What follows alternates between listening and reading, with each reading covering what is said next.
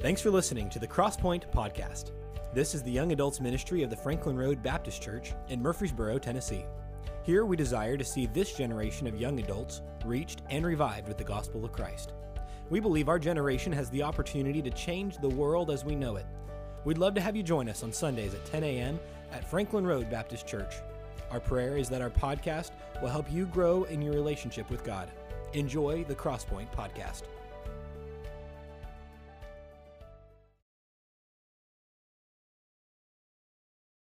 How many of you could see the smoke coming out of Jordan's ear trying to find the tune while you could hear the guitar over there? So that was better him than me. That's all I have to say. Judges chapter number 6 is where we're going to be today. If you didn't get any notes, Jordan and Justin have those. They got lesson 5 is where we're going to pick up today.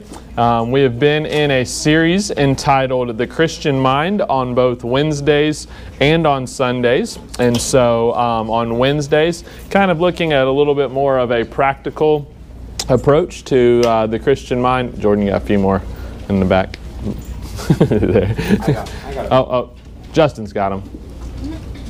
Justin saves the day. Anyways, been in a study called The Christian Mind on Sundays and Wednesdays. And so on Wednesdays, looking at a little bit more of potentially a practical approach to how we look at our mind. And so we kind of have been laying out a process. And so we started with restricting, and currently we're talking about refocusing. But then on Sundays, what we've been doing is actually looking at people in Scripture that maybe have different topics and different things that have occurred in their mind, or maybe different things that have manifest themselves that show a root of the mind. And so actually on our retreat for the first time, I encouraged our speakers to approach and kind of talk around a theme. And so we heard a lot of talk about the mind even on our retreat. And so today I want us to pick up with really what I am considering maybe one of the most applicable lessons, and that is that we're going to be talking about battling fear and insecurity. Battling fear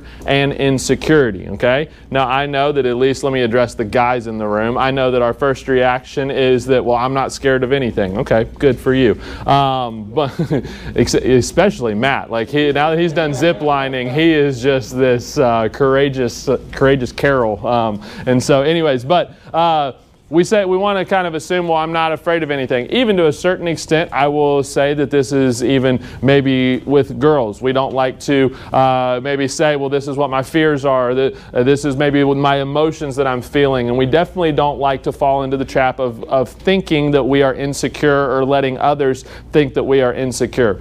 But the truth is that Scripture has a way of speaking into even the things that maybe we don't like to admit, right? And so today, like, this is not going to be some touchy-feely sermon where we all talk about how fearful we are or maybe how we feel about stuff. But here's what it is meant to do. It is meant for you to have biblical truth to apply to a part of your life that maybe no one else knows about. And now let me just go ahead and address this as well, okay? I was going to do all this in the introduction, but we're just going to do it in the introduction to the introduction. How about that, okay? I understand that for most of us, the way that we view ideas like fear and insecurity is, well, I have to dig myself out. I have to make sure that people know that this is who I am on Instagram, or I have to put forward a portrayal of something that I'm not. And let me just go ahead and tell you that today's lesson is not going to be that. In fact, it is going to be a paradigm shift that you can take and apply to that, okay?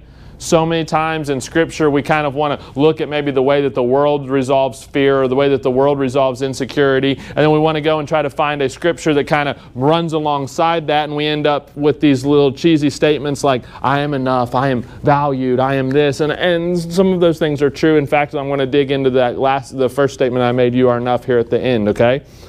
But we try to come up with something that kind of runs the same path as the world. In today's lesson, what I think you'll see is this, is that God's path often runs the exact opposite direction as the world. And so if you are going to understand fear and insecurity and actually have a solution that is scriptural that you can take and apply, then it's not going to be something that really looks like Pinterest and something that's going to look a whole lot more like God and His Word. And so with that in mind, I want us to go and look at the story of Gideon today. We're not going to take the time to read the whole story. It's found in Judges chapter number 6 and chapter number 7. It's interesting to me that one of the guys that we praise and probably hail the most in Gideon is actually someone that really just takes up 2 chapters of Scripture. Every little kid loves Gideon.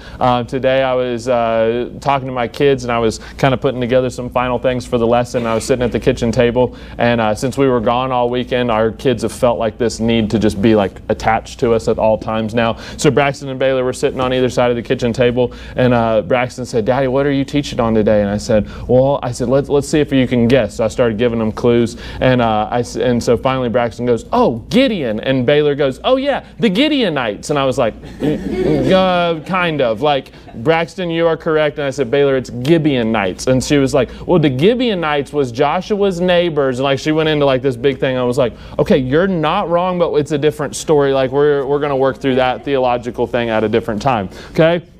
But we love the story of Gideon, and most of the time we love the story of Gideon because why? We can identify with it. Okay? All these people that sometimes were these great leaders and that were sometimes just, it felt like that God had almost just prepared them, and like all of a sudden there was a void in the world and these people just stepped in. Gideon is kind of not like that. In fact, one of the things that, and one of the phrases that kept kind of coming up over and over again as I studied Gideon is this, is that before we can ever be great leaders for God, we must be great followers of God. I want to repeat that, number one, because I messed up as I was saying it, but number two, because I want you to hear it again, okay? Long before we can ever be a great leader for God, we must be great followers of God. Too many times we work hard at becoming a great leader rather than becoming a great follower.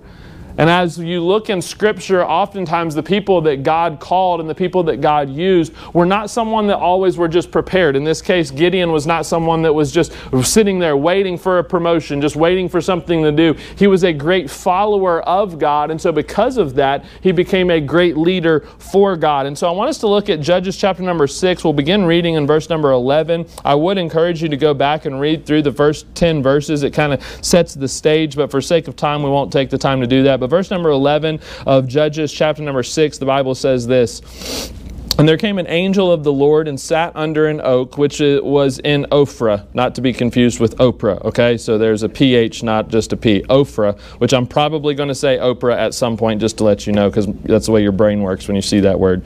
"That pertained unto Joash the Abiezrite, and his son Gideon threshed wheat by the winepress to hide it from the Midianites. And the angel of the Lord appeared unto him and said unto him, The Lord is with thee, thou mighty man of valor." Let me just stop and say, okay, I know sometimes like preachers like to go like crazy on verse number 12, okay? Like, this guy wasn't a mighty man of valor. He was hiding and threshing wheat, okay? He was probably just smart, okay? Like if you were in captivity, it's probably not the best idea to be like, "Hey, Midianites, look what I'm doing," okay? He was probably just smart. Sometimes we like to turn Gideon into this frightful little scaredy cat, and I don't know that you see that. In fact, by the time that you get down into verses 28 through 35, he goes and tears down an altar of Baal in the middle of the night, and all the people come out and they're like, "Who did this? Like, who was this?" Okay, we kind of turn him into like this sissy that God just turned into this mighty man of warrior. I think that he probably had a little bit more oomph than that, okay, for lack of a better term. All right, so he's hiding, he's being smart about this, but look at where maybe this starts to show up. He says, "The Lord is with thee, thou mighty man of valor. And Gideon said unto him, O my Lord, if the Lord be with us, why then is all this befallen us? And where be all his miracles which our fathers told us of, saying, Did not the Lord bring us up out of Egypt? But now the Lord hath forsaken us and delivered us into the hands of the Midianites." So he's already got a little bit of insecurity or fear, like saying, you know what, this is what our fathers experienced. Now we're not experiencing that. "And the Lord looked upon him and said, Go in thy might, and thou shalt save Israel from the hand of the Midianites Midianites, have not I sent thee? So this is where the Lord begins to call him. And he said unto him, O my Lord, wherewith shall I save Israel? Behold, my family is poor in Manasseh, and I am the least in my father's house. So now he's saying, he doesn't go and say, well, I'm a weakling, like I can't do as many push-ups as anybody else. He goes to really his family heritage. He says, this is where I come from. I come from a poor house. Those aren't the people that you use. I come from people that I'm the least of the people from the poor house. So he says, he doesn't really go to his strength. He doesn't go to his valor. He goes to his heritage. And for many of you, maybe some of your fear, some of your insecurities come from something in your family line. In verse number 16, and the Lord said unto him, surely I will be with thee, and thou shalt smite the Midianites as one man. And he said unto him, if now I have found grace in thy sight, then show me a sign that thou talkest with me. Depart not hence, I pray thee, until I come unto thee and bring forth my present and set it before thee. And he said, I will tarry until thou come again. And Gideon went in and made ready a kid and unleavened cakes of an ephah and of flour. The flesh he put in a basket, and he put the broth in a pot, and he brought it out unto him under the oak and presented it. And the angel of God said unto him, take the flesh and unleavened cakes and lay them upon this rock and pour out the broth. And he did so. Then the angel of the Lord put forth the end of the staff that was in his hand, and he touched the flesh and the unleavened cakes, and there rose up fire out of the rocks, out of the rock, and consumed the flesh and unleavened cake. Then the angel of the Lord departed out of his sight. And when Gideon perceived that he was the angel of the Lord, Gideon said, alas, O Lord God, for because I have seen an angel of the Lord face to face. And the Lord said unto him, peace be unto thee, fear not, thou shalt not die. Then Gideon built an altar there unto the Lord, and called it Jehovah Shalom. Unto this day it is yet in Ophrah of the Abiezrites. And it came to pass the same night that the Lord said unto him, take thy father's young bullock, even the second bullock of 7 years old, throw down the altar of Baal, and that thy father hath, and cut down the grove that is by it. And he built an altar unto the Lord thy God, on the top of this rock, and in the ordered place. And take the second bullock, and offer a burnt sacrifice with the wood of the grove, which thou shalt cut down. Then Gideon took 10 men of his servants, and did as the Lord had said unto him. I want you to go back and look at verse number 23. He says this, or the Lord says this, and the Lord said unto him, peace be unto thee, fear not, thou shalt not die. When we talk about battling fear and insecurity, here's what we so often seek to do. We seek to eliminate it rather than elevate it and allow the Lord to use it. Don't we? Well, I'm insecure about this, so here's my pathway out. I'm going to start saying stuff to myself, know that this is who I am, or I'm fearful of this, and so I'm going to dig into it. When here's what Gideon had to go through. Gideon really has this intense conversation with God about, you know, Lord, I know this is what you're calling me to do, but this is who I am. God, I'm doubting you. God, are you sure that this is even coming from God, or is this just some weird dream? My faith is a little bit weak in this calling, so I'm going to need a test. If you read down to the end of chapter number 6, we all know that he puts out a fleece. Okay, he puts out a fleece, and he says, Lord, if it's damp, then this is what you mean. And then he even double checks that. He goes through these multiple tests, and here's what you come to by the end. Gideon never eliminates his fear, but he allows God to use him in the midst of his fear.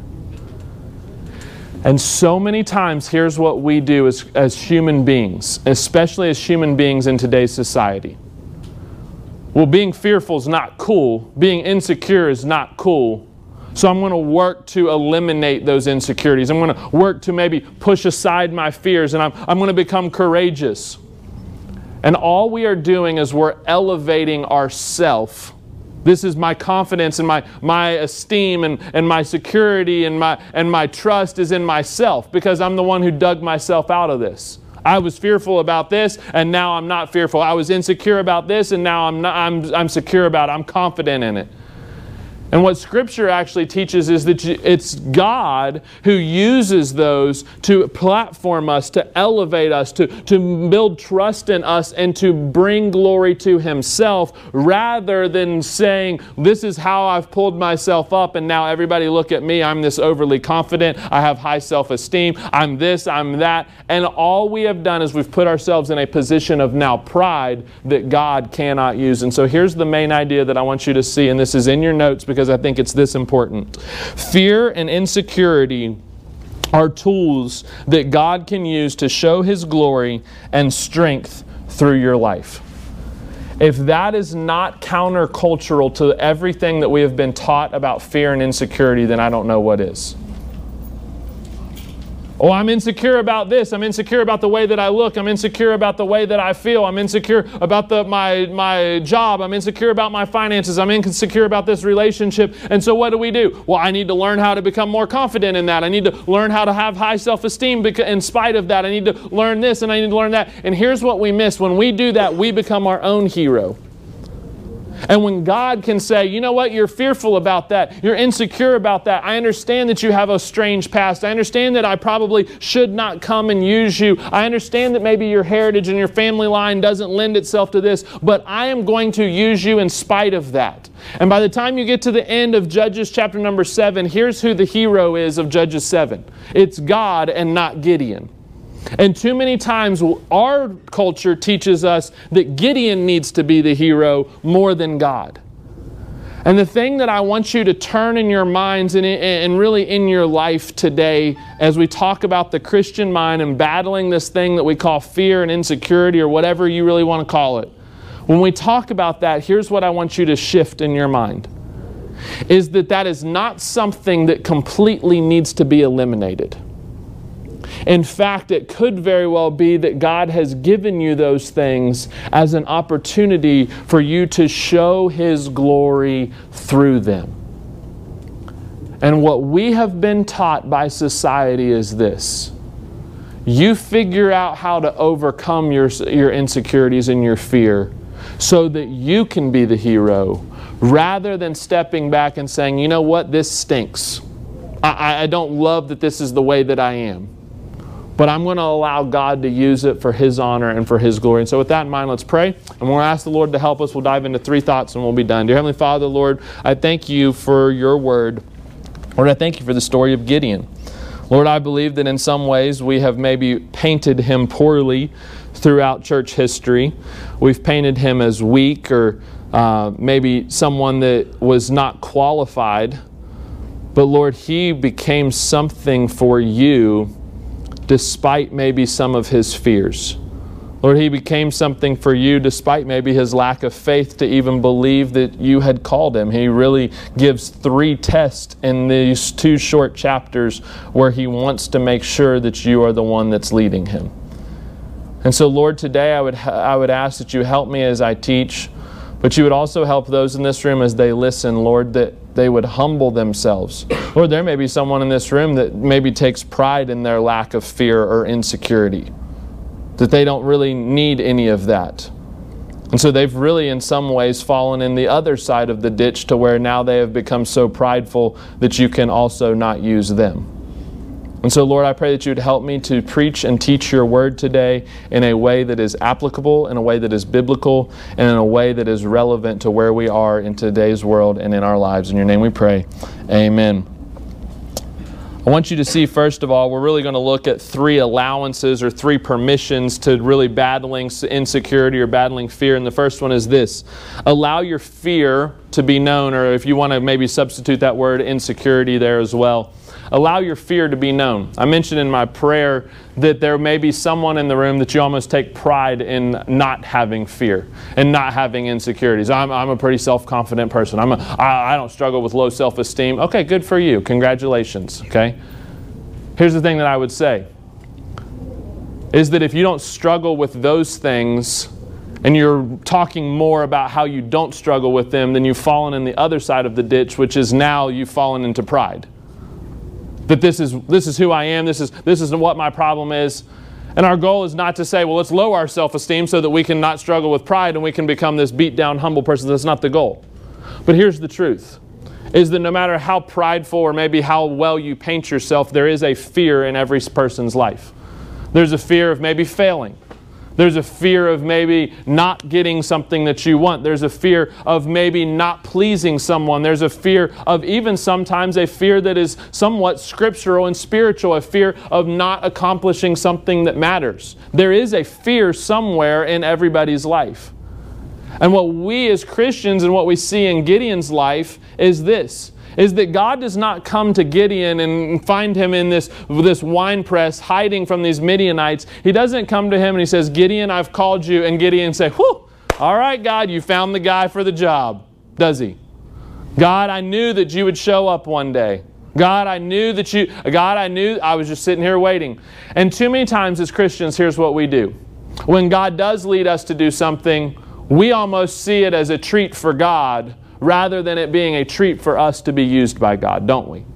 Well, if only I would teach that class, then man, it would be so much better. If only I was in charge of this, then it would be so much better. If only I did this, then it would be so much better. If only God would have called me to do that, then it would be so much better.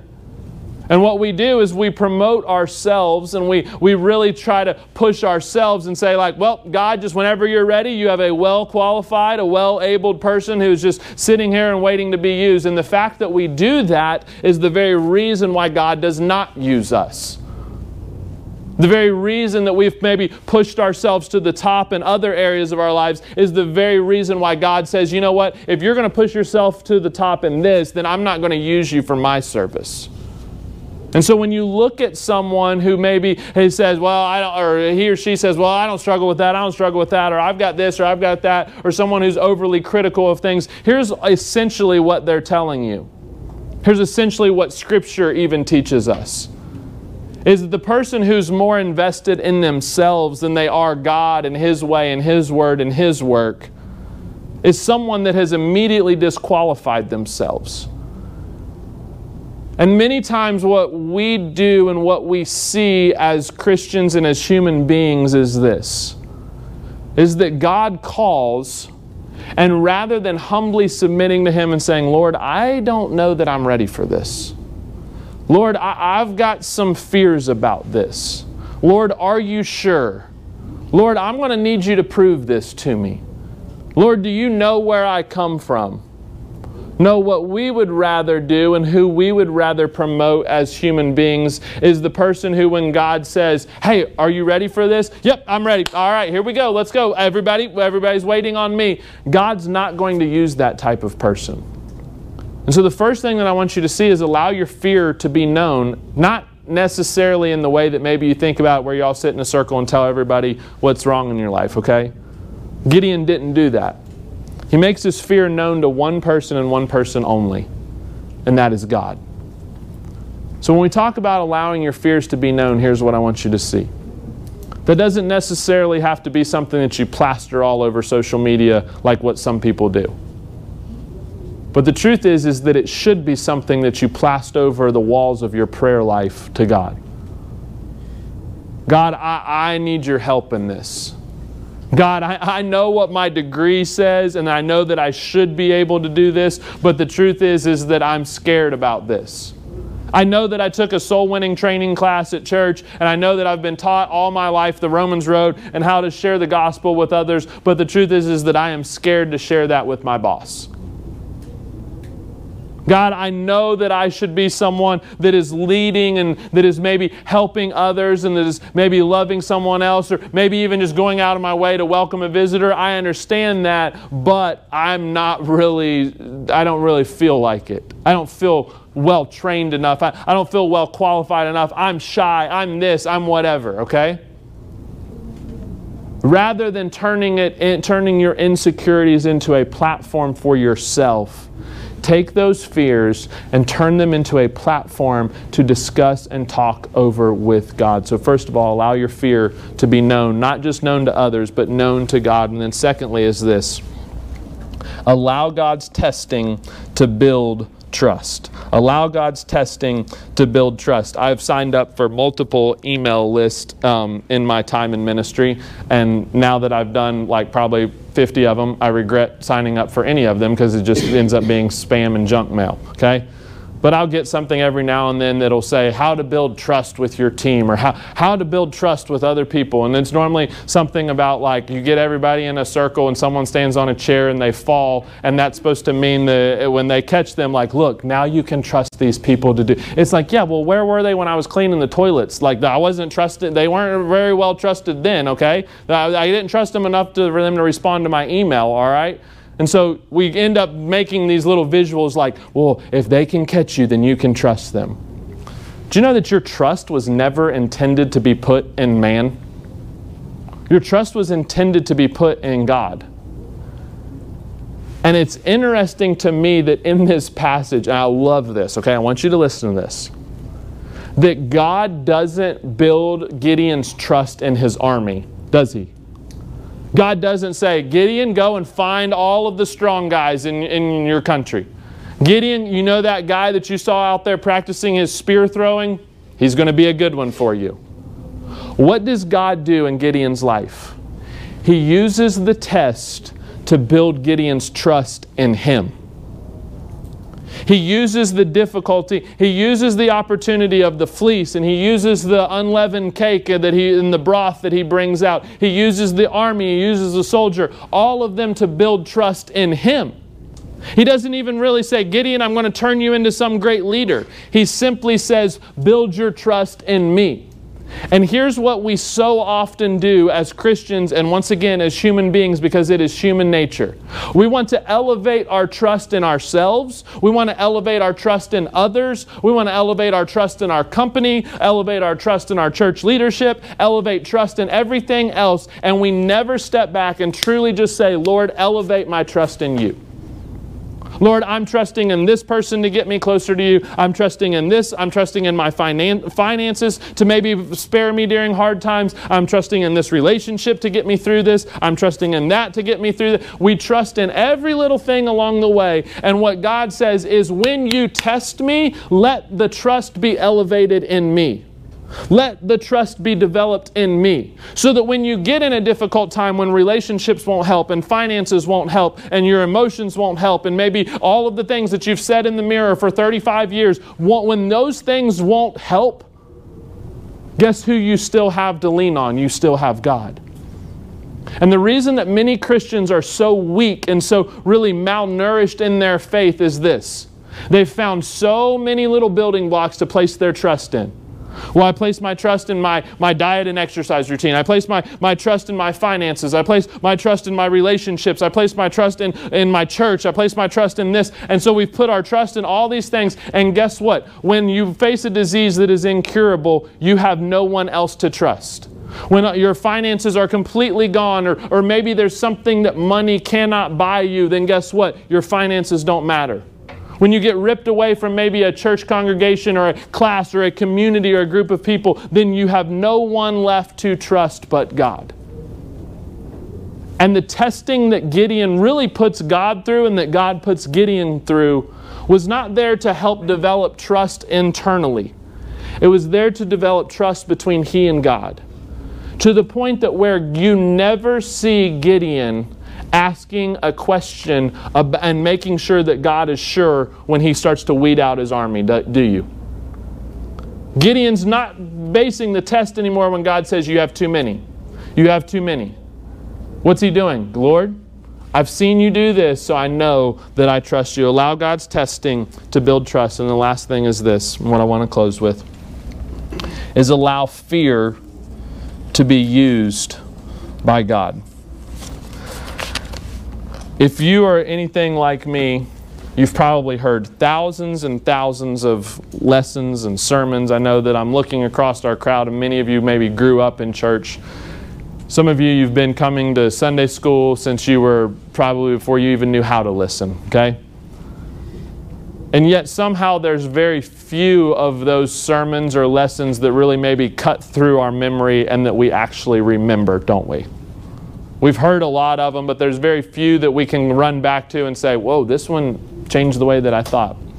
I'll never forget that one year, and I think it was kind of like a one-off thing. I don't even really remember. I was interning here, and we hosted a men's conference for someone else, another men's ministry. And I remember that it just so happened that I needed to run the sound or help out in a session where a pastor spoke on, or the title of the session was My Friend Fear. I remember thinking, number one, I don't really know what this is going to be about. He didn't have a passage with it. He didn't have anything about it. But he basically went into a session and a lesson talking about all the things that he was scared of in ministry and scared of in his life, and really had faced some difficult times but some really exciting opportunities as a result of those. But here's what he basically came to the conclusion of at the end. He said there's no way that you'll completely be able to eliminate things that you are afraid of.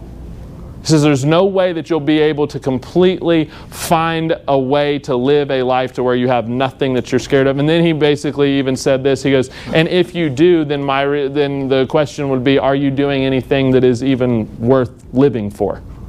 You can create some safe little life, but there's at some point comes an opportunity and comes chances in life to where you are fearful, you are scared, and you have to maybe step out by faith and take a risk. But here's what he concluded. He said, if it were not for the things in this life that I was scared of, I would hardly ever find myself at the feet of a God who could help me. And if you have a life that completely lacks faith, that completely lacks fear, to where you are your own biggest hero, to where you can solve your own problems, then here's what I would say to you. You have placed yourself in a position where you no longer need God. I would rather be a Gideon than a Bill Gates. I would rather be someone who got in a spot to where God, I don't know. I am a little scared. I am a little insecure about you putting me in this position. I'd rather...